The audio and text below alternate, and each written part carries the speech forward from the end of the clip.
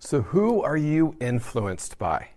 You know, one of the things that's grown over the past few years is this idea of a social media influencer. And a social media influencer is a person with a large social media following on Facebook, Instagram, TikTok, YouTube, LinkedIn, whatever it is, who is then paid by a company to recommend their product.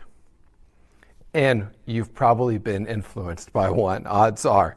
And you know what? It works. For every $1 that a company pays a social media influencer, they expect to get $18 in return. 1 for 18. That's a pretty good ratio of return. And the odds are that you're probably following one of these people in your own life right now, even if you're not aware of it. They come in all different shapes and sizes. And if you think about it, you may have been influenced by somebody to buy a particular juicer because this person is somebody who you respect, who you like the other products that they talk about and the things that they use on their cooking show or just in their day-to-day life. You may have been influenced to sign up for a webinar because it's by your favorite podcaster who told you that if you sign up for this, you're going to learn some secret keys for how to be more productive in your everyday life. You know, we are all influenced by all kinds of people. But you know, not all of us want to be influencers, right? We don't all want somebody watching everything that we do and mimicking it. That's not for all of us. And you know, I came across a guy online who had a big problem. He was talking in this online forum, and listen to what he said his problem was. I possess all of the traits of someone truly intelligent, such as great social skills, good emotional stability, etc. When I converse with people and start to understand who I am, I feel like people try to be like me. This is all a compliment, but it kind of annoys me, as I want people to uniquely develop themselves rather than just attempting to conform to my ideals.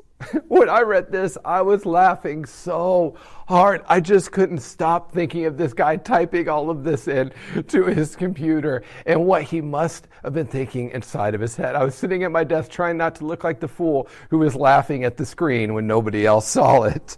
I mean, this guy, though, he's so thoughtful, right? I mean, he's so thoughtful. He's practically a saint for wanting us all to develop on our own. But you know, not everybody thought that he was thoughtful. The people in this forum did not take his advice, his comments very well. The first person just flat out said, I don't want to be like you, period, move on. The next person said, you know, I like also to boast about myself, even though no one asked, but try to pass it off as helping other people. You know, seriously, friends, let me just say this honestly to us all as a public service announcement. What you put on the internet is read by other people. Don't be like this guy. Be aware of what you are writing. But you know what? Maybe this guy is influencing other people. I mean, who am I to judge that? You know, like Oscar Wilde said, imitation is the most sincere form of flattery. We are all influenced by other people who are in our life. We're formed by who and what we allow to influence us. John Mark Comer wrote this: what you give your attention to is the person whom you will become. Curious what your life looks like? Who do you pay attention to? If you look at that, you'll probably see a reflection pretty quickly. You know, Dallas Willard was an author and a professor, and he wrote a lot about discipleship. And specifically, how do we live lives that look more like Jesus?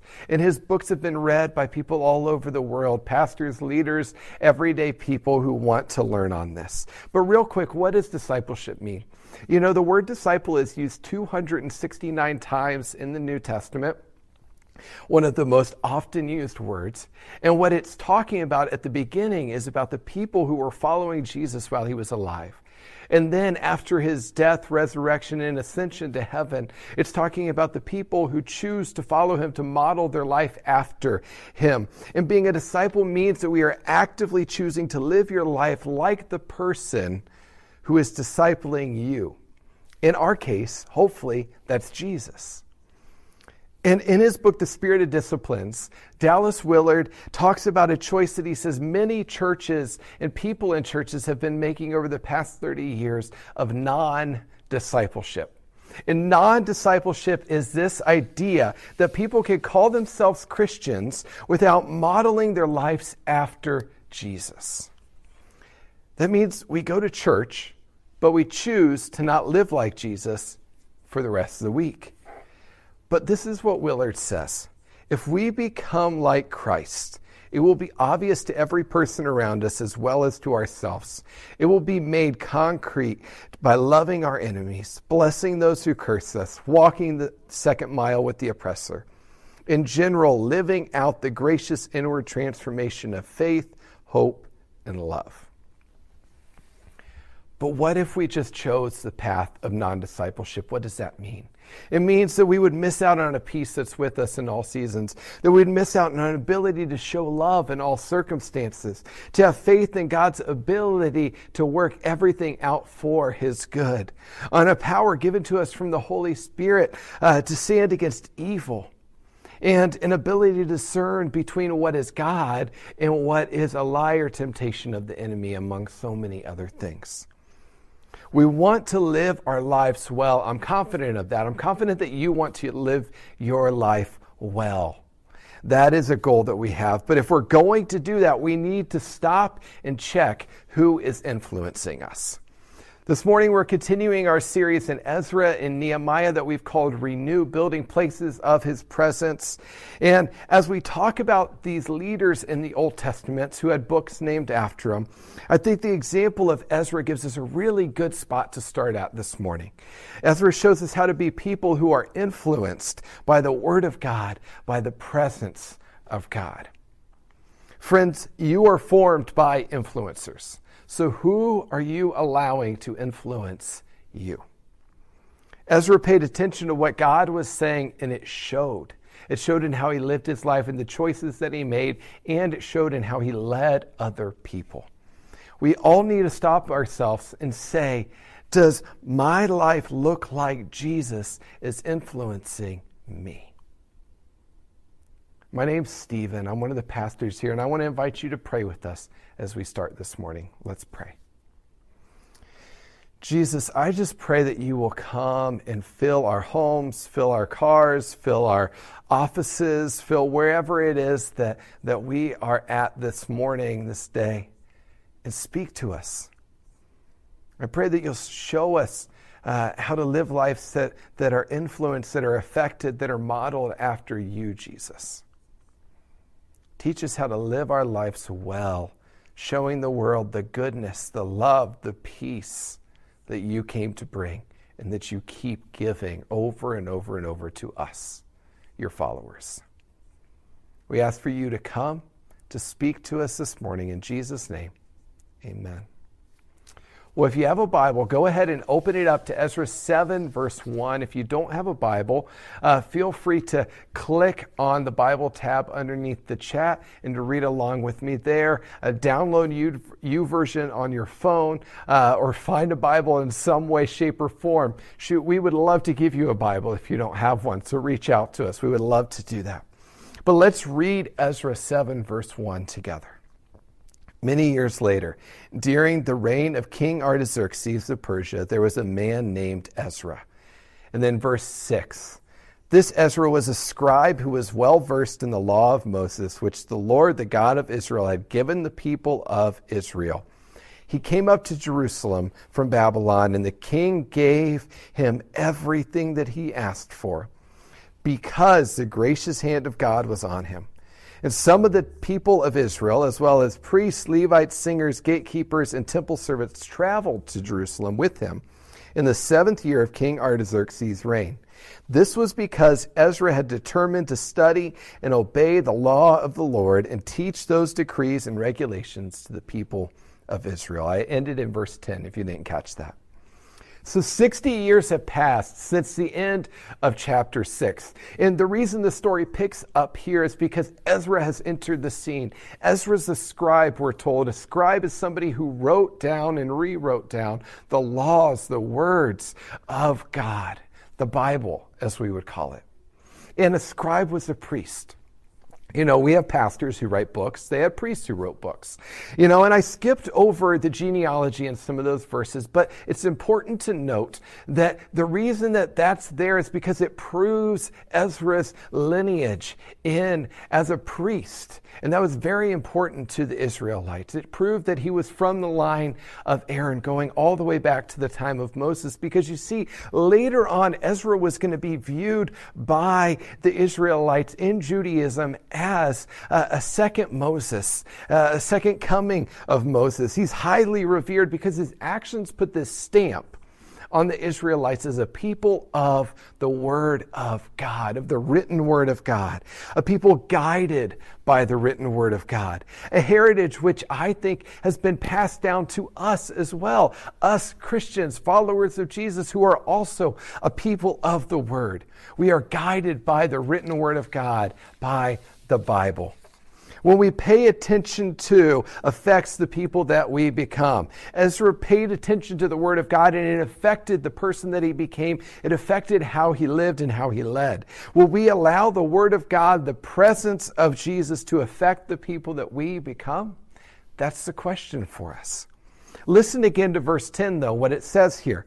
Ezra determined to study and obey the word, the law of the Lord, and to teach those decrees and regulations to the people of Israel. You see, Ezra was determined to live his life according to the law of the Lord. Derek Kidner is an Old Testament theologian, and he said that Ezra is a model in that he taught what he first lived. He lived what he first made sure of in the Scriptures.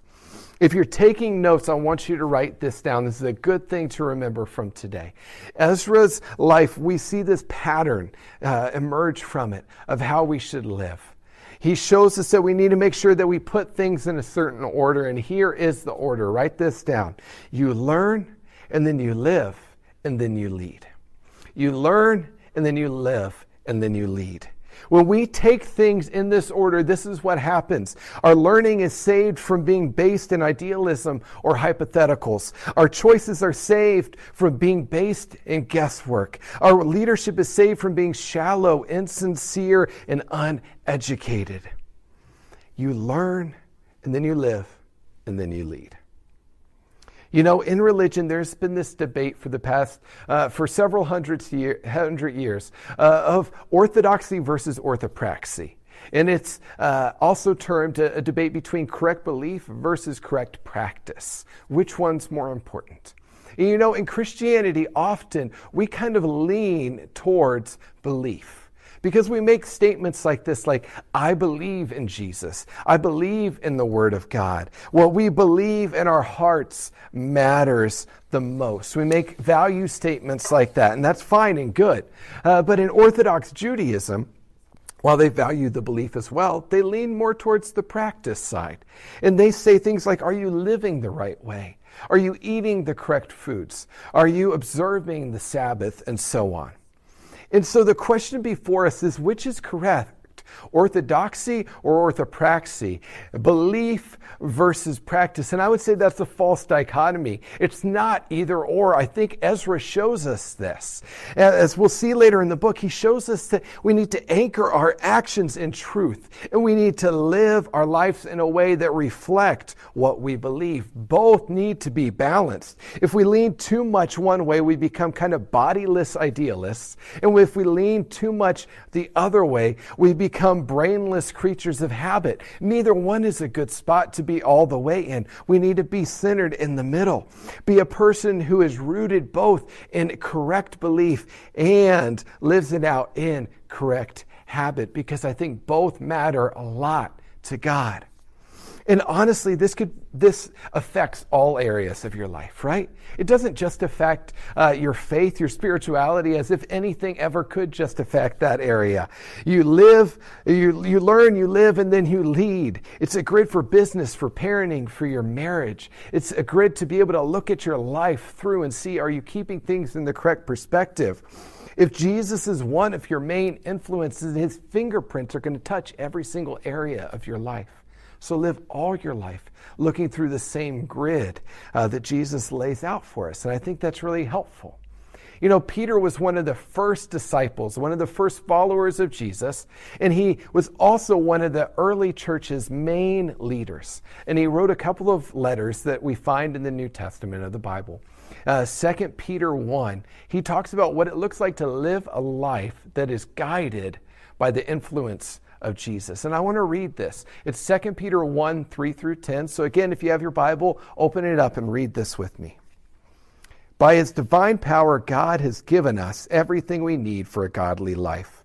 We've received all of this by coming to know him, the one who called us to himself by means of his marvelous glory and excellence. And because of his glory and excellence, he has given us great and precious promises. These are the promises that enable you to share in his divine nature and escape the world's corruption caused by human desires. In view of this, make every effort to respond to God's promises. Supplement your faith with a generous provision of moral excellence with knowledge, knowledge with self-control with patient endurance with godliness, godliness with brotherly affection, and brotherly affection with love for everyone. The more you grow like this, the more productive and useful you will be in your knowledge of our Lord Jesus Christ. But those who fail to develop in this way are short-sighted or blind, forgetting that they've been cleaned from their old sins. So dear brothers and sisters, work hard to prove that you're really among those God has called and chosen. Do these things and you will never fall away. Peter says that the point of being discipled by Jesus is so that you can be productive.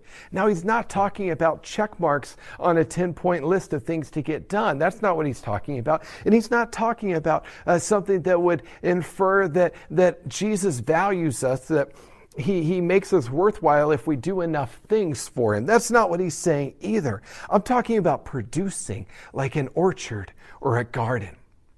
When you walk out into an orchard, you see trees filled with apples and oranges and lemons and limes and grapefruits. When you walk out to a garden and you see carrots growing from the ground and potatoes and you see tomatoes on a vine, you see corn growing on the stalks, and you look out and you know that it's fruitful, that it's produced well, that it's been good ground, that has produced the things that it was supposed to produce.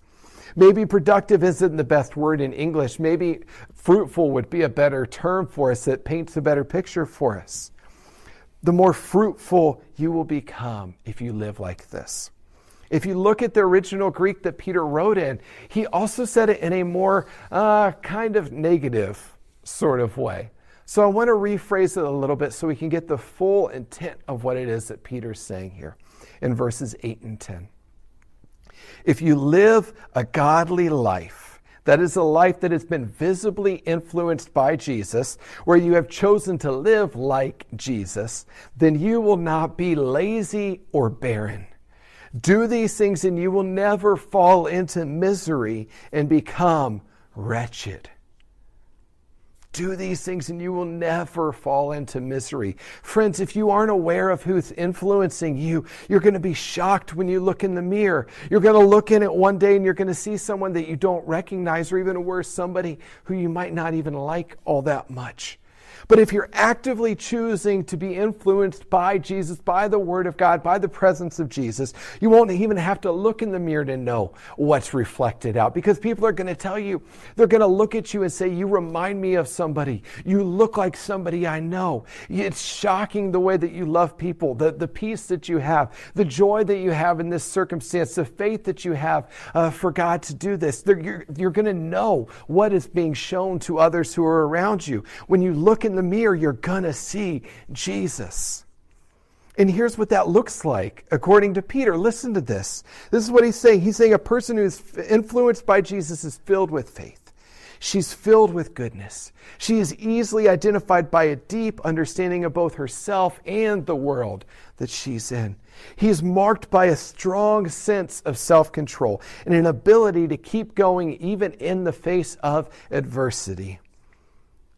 And that ability to keep going finds its depth in an awareness of the holiness and the awesomeness of God.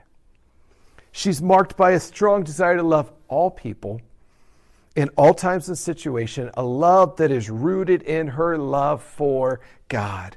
Live this way and you will not fall into misery. So who are you influenced by? Let me repeat John Mark Comer again. What you give your attention to is the person you will become. If you want people to look at you and to know that Jesus is influencing you, then you probably need to be a bit more serious about who you are allowing to actually influence you. If I say that I want to get in shape, but then I go out to eat, 7, 8, 9, 10 times a week, and I never work out, I'm not actually trying to get into shape. That would require exercise and better eating habits.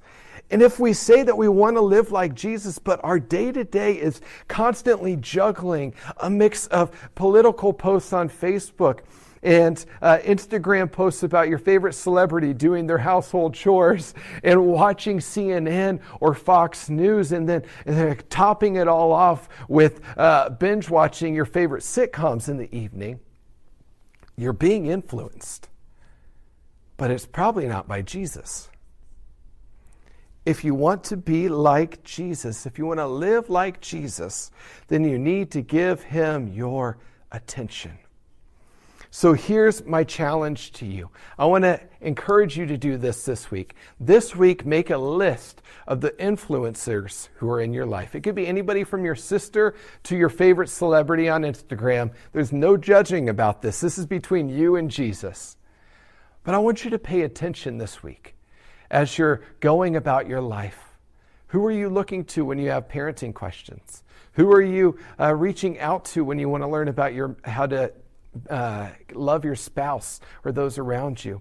Who's influenced you when it comes to work? Who's influencing your politics? Who's influencing your spirituality, your faith? There's all different types of areas. And just take a note and start jotting down the people who it is. And what I want to encourage you to do is at the end of the week, look at that list and ask Jesus, are these people helping me to look and to live more like Jesus? And you might be good. Or you may look at it and be like, I need to cut a couple out. Or you may look at it and be like, this entire branch of people needs to be kind of cut out of my influencers because they are doing nothing good for me. Wherever it is, I want to challenge you to do that this week.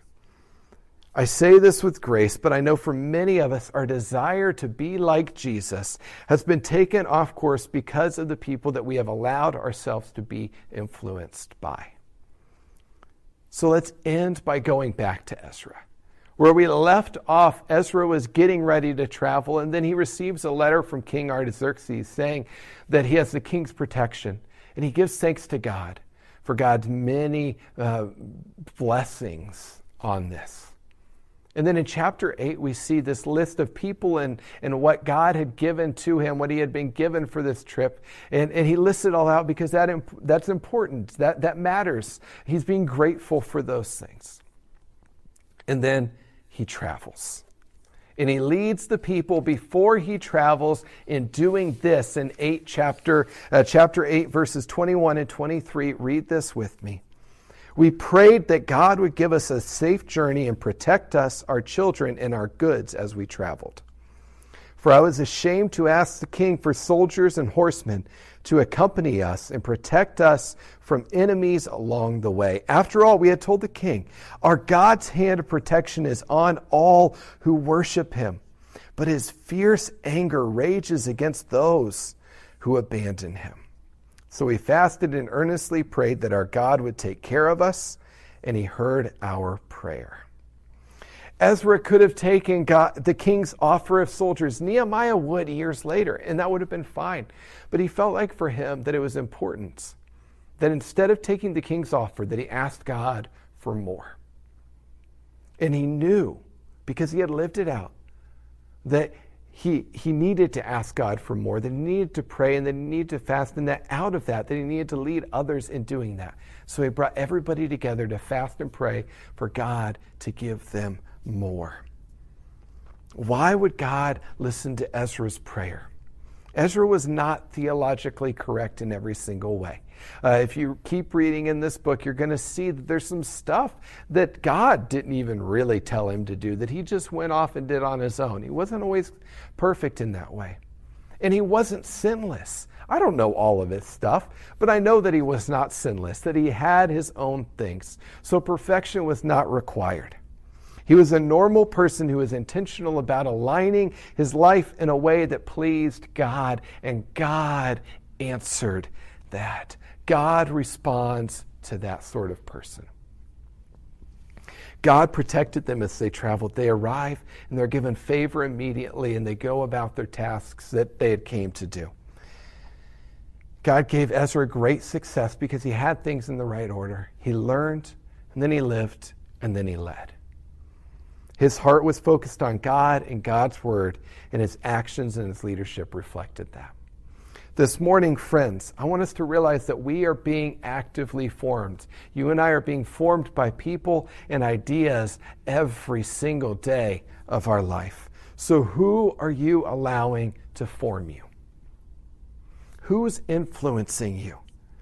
Because if Jesus is influencing you, if he's the main influence in your life, it's going to show. It's going to be reflected in every single thing that you do and how you choose to do it. And on top of that, friends, I think it's important that we realize that we are all influencers. There are people who are influenced by the things that we say and we do. And we need to allow our influence to point other people to Jesus. We live, we learn, we live, and then we lead. And we keep it in the correct order. I want to pray with us before we worship, just simply for the Holy Spirit to come and to speak to us and to show us how we can be more formed by Jesus. So will you pray with me? Jesus, we just ask for you to come right now and to form us. Reveal to us ways that we can be influenced by your example, by your presence, by your words even more. That our lives show you to those that are around us. Let our deepest places be filled with the presence of you, Lord Jesus. In Jesus' name, amen.